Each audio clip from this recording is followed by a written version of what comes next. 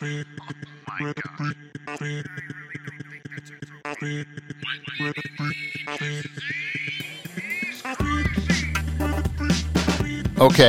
I'm pretty sure there are 3 quote-unquote legalized forms of money laundering hiding in plain sight right before our very eyes on Main Street, USA today. You've got gourmet popcorn shops, olive oil bars, and nail salons. Now, how in the hell does a store selling prosciutto-flavored popcorn bring in enough income to merit a storefront in the most expensive retail districts in town? And when is the last time you had a sudden hankering for a walnut and rosemary infused olive oil, so you ran down to your local boutique olive oil bar? You know, the one sandwiched between Louis Vuitton and Cartier? It seems odd, right? And then there's nail salons. What in the cornbread hell is going on there? Good grief. There are literally more nail salons than there are grocery stores in America. I'm not kidding. It's true. More on that later in this episode. Before we dive into that, before we get Tippi Hedren involved, let's talk about money laundering for a moment. I have always been fascinated with money laundering. I don't know why. I do want to make it clear that I don't launder money. But how it works, why people do it, the whole endeavor just sounds, I don't know, to be honest, it sounds fun. But it's also highly illegal. So do not launder money. I mean, if you have legitimately earned cash that you want to put in the washing machine with your socks, be my guest. But that is about as far as you should take in laundering cash. But recent TV shows like Breaking Bad and Ozark, they've detailed and really glamorized 2 of the most popular ways money is laundered. Money laundering is almost a character in those 2 shows, right? So let's take a look. By the way, did you know that $1 million worth of $100 bills weighs 22 pounds? So you stack up $100 bills, you got $1 million worth, weighs 22 pounds. And there's even a company that makes a duffel bag called the Holly. And it's specifically designed to carry $1 million worth of $100 bills. And it's like a backpack, and you pick it up, and it'll weigh 22 pounds. So one method of money laundering is taking a high-cash business, like a Walter White car wash in Breaking Bad, or bars, laundromats, landscaping businesses, things like that. And then you infuse your dirty money that you want to launder into the business, but the dirty money is pushed through the business and comes out as clean money that the owner can show as legitimate business income and profit. Boom. You pay your taxes on the earnings, and then you start spending that money without fear of being asked where it came from, right? Now, growing up, my dad, he ran a one-man CPA shop in Irving, Texas. It was literally small town accounting. He ran the books for a local funeral home, auto shops, a few medical businesses, a printing company, things like that. And one day, a guy called from a local driving range and wanted help with his taxes. Now, if you were around Irving, Texas in the 80s, you'll know the one I'm talking about. It's out on 183. It was under the big David McDavid billboard as you head out toward DFW Airport. And this was one of those really shitty driving ranges. It's half dirt, half weeds, really cheap AstroTurf mats that you hit your balls off of. You've got the old beat-up range balls that have been walloped to within an inch of their lives. I highly doubt any of them are really round. I mean, I don't know how you would tell if you're hooking or slicing when you're hitting a ball that's not round. It's all beat up and lopsided. But yeah, that's what we had out there. This was definitely not top golf, that's for sure. More like donkey golf. So this guy comes in with his books, and my dad said this dude's shit was whack. My dad started looking over his income statements, and he asked the guy, "How much do you charge at your range for a bucket of balls?" And the guy told him a small bucket of balls was $2.50, and then you could buy a large bucket of balls for $4. Now, you remember those old Texas Instruments business calculators, the TI. I think it was the BA, the business analyst calculator. My dad was like a whiz on those things, man. He could figure out anything at the drop of a hat. And so he pulls out his little TI business calculator and starts running the numbers. And it turns out this guy would have to run 24/7, 365 at 100% capacity to justify even 15% of the income he was reporting. Like there was no way this little driving range was taking in that much cash from people wanting to hit out of round golf balls off the dirt into a field lined with mesquite trees bordering a mosquito bog. So my dad told him that he couldn't work for him and sent him on his way. And then my dad came home and told me about money laundering and how it worked and what this guy was doing. Probably selling cocaine back then. Hey, it was the 80s. It's probably what was going on, but he was trying to launder cash through his driving range business. And he was wanting a CPA to sign off on his taxes to give them an air of legitimacy, of course. Now, another way to clean money, casinos, like in Ozark. Now, how does that work? Well, even if you don't own a casino like Wendy and Marty do, you can still use one to launder money. Let's say me and my wife walk into a casino and we've got 2 crisp $100 bills. Ill-gotten gains that we want to clean. Hey, baby, we are high rollers here. We're ballers. We got $200 that we need to clean, right? So I take a $100 bill. She takes a $100 bill. And we each go to the cage and we buy a $100 casino chip. And then we walk over to the roulette table with a plan. I bet black. She bets red. They spin the wheel. The ball hits red. I lose. She wins. So she goes back to the cage with $200 worth of chips and cashes out and asks for a check. We take the check to our bank and we deposit it.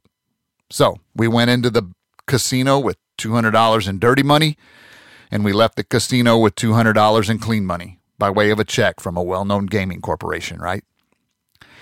Scale this up. Use a crew of fake gamblers, work multiple casinos, and you can wash a lot of money really quickly.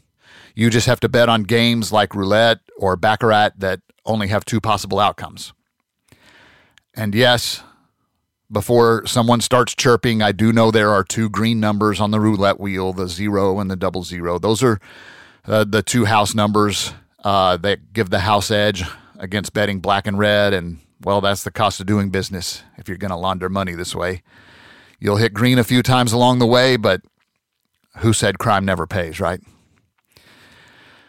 Okay, so that is the laundering aspect. Now let's look at nail salons and the proliferation thereof. What in the hell is going on? Why do we need so many? I can't drive 5 minutes in my town without passing 3 nail salons. A few years ago, we were in Dallas for my nephew's wedding. We were down in the Turtle Creek area, downtown Dallas area, and we needed to get up to Frisco, where we were staying.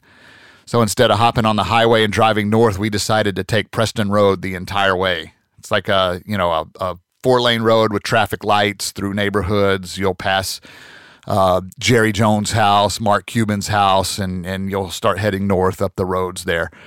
Literally like an hour worth of driving and maybe more. And I'm not kidding. We started noticing this. At every traffic light, there were 4 nail salons, 1 on each corner, the entire way. Often with a salon or 2 sprinkled into the strip malls that were in between the traffic lights as well. I mean, they were everywhere. Everywhere. So, like any man on the move, I did some research. How did this nail spa phenomenon begin? First, you know what I'm drinking here. A little sip of Topo Chico. This show does not have sponsors. Topo Chico is not a sponsor. My views do not represent the views of Topo Chico, and I hardly doubt Topo Chico represents my views as well. Okay. In the twisted annals of American nail spa culture, there is one enigmatic figure that looms large. Hidden in the shadows as a Hitchcockian heroine. Her name is Tippi Hedren. She alone is the catalyst for the glittering revolution that birthed the nail spa phenomenon. Now, when I think Tippi Hedren, I think of the movie The Birds. Now, there's some young folks out there that have not seen The Birds. They may not have seen any Hitchcock movies for that matter, but I'm going to recommend homework over the weekend here. Go and find The Birds and watch The Birds. It is a fantastic movie. So when I think Tippi Hedren, I think The Birds, and I think about those scenes with her and Suzanne Plachette. Those two were mesmerizing for a young Texas alpha male watching this movie at 1 a.m. and then later dreaming about their slumber party. I'm flying way off track here, though. Evidently, Hitchcock was dreaming about those scenes too, but he was acting upon his carnal desires. I guess back in those days, old Alfred used to like dressing up in drag and getting handsy with his leading ladies, Tippi being one of them. So after she finished shooting The Birds, she needed a retreat. She fled the bird-infested cages of Hollywood and sought solace in a place far removed from the glitz and the glamour. She went to a small Vietnamese refugee camp up in the northern California mountains. And there she stayed with a group of Vietnamese women who had fled their war-torn homeland after the war. On this retreat, Tippi was struck by the meticulous beauty rituals that these women practice, and particularly their intricate art of nail care. Witnessing their craftsmanship and their attention to detail, she could see their future laying out right before her eyes. So long story short, when she ended her sabbatical, she brought some of the ladies back to Hollywood and she set them up with a nail salon business, and she had her own personal manicurist from Hollywood, a woman named Dusty Coots, train these Vietnamese women to do nails in Hollywood. And the business was an instant hit among her jet-setting Hollywood actress friends. Little did she know that this act of kindness would reverberate across the nation, sparking an unexpected and astonishingly lucrative $8 billion per year industry. $8 billion per year. The nail salon revolution had begun. In the decades that followed, these nail salons spread like wildfire across the land, morphing into a cultural phenomenon. And even today, a vast majority of nail salons and nail spas are owned by Vietnamese. Tippi Hedren, their unknowing godmother. But there are just too damn many. What is up? The sheer number of these nail spas and nail salons, it raises my eyebrows. For me, I detect criminal enterprise in plain sight. Beneath the veneer of this innocuous pampering, is there a sinister plot? The manicure menu seems to be a cryptic code of clandestine communication. Ladies, you know what I'm talking about. The menu conceals more than just nail color names, with names like bankroll and pole dancing.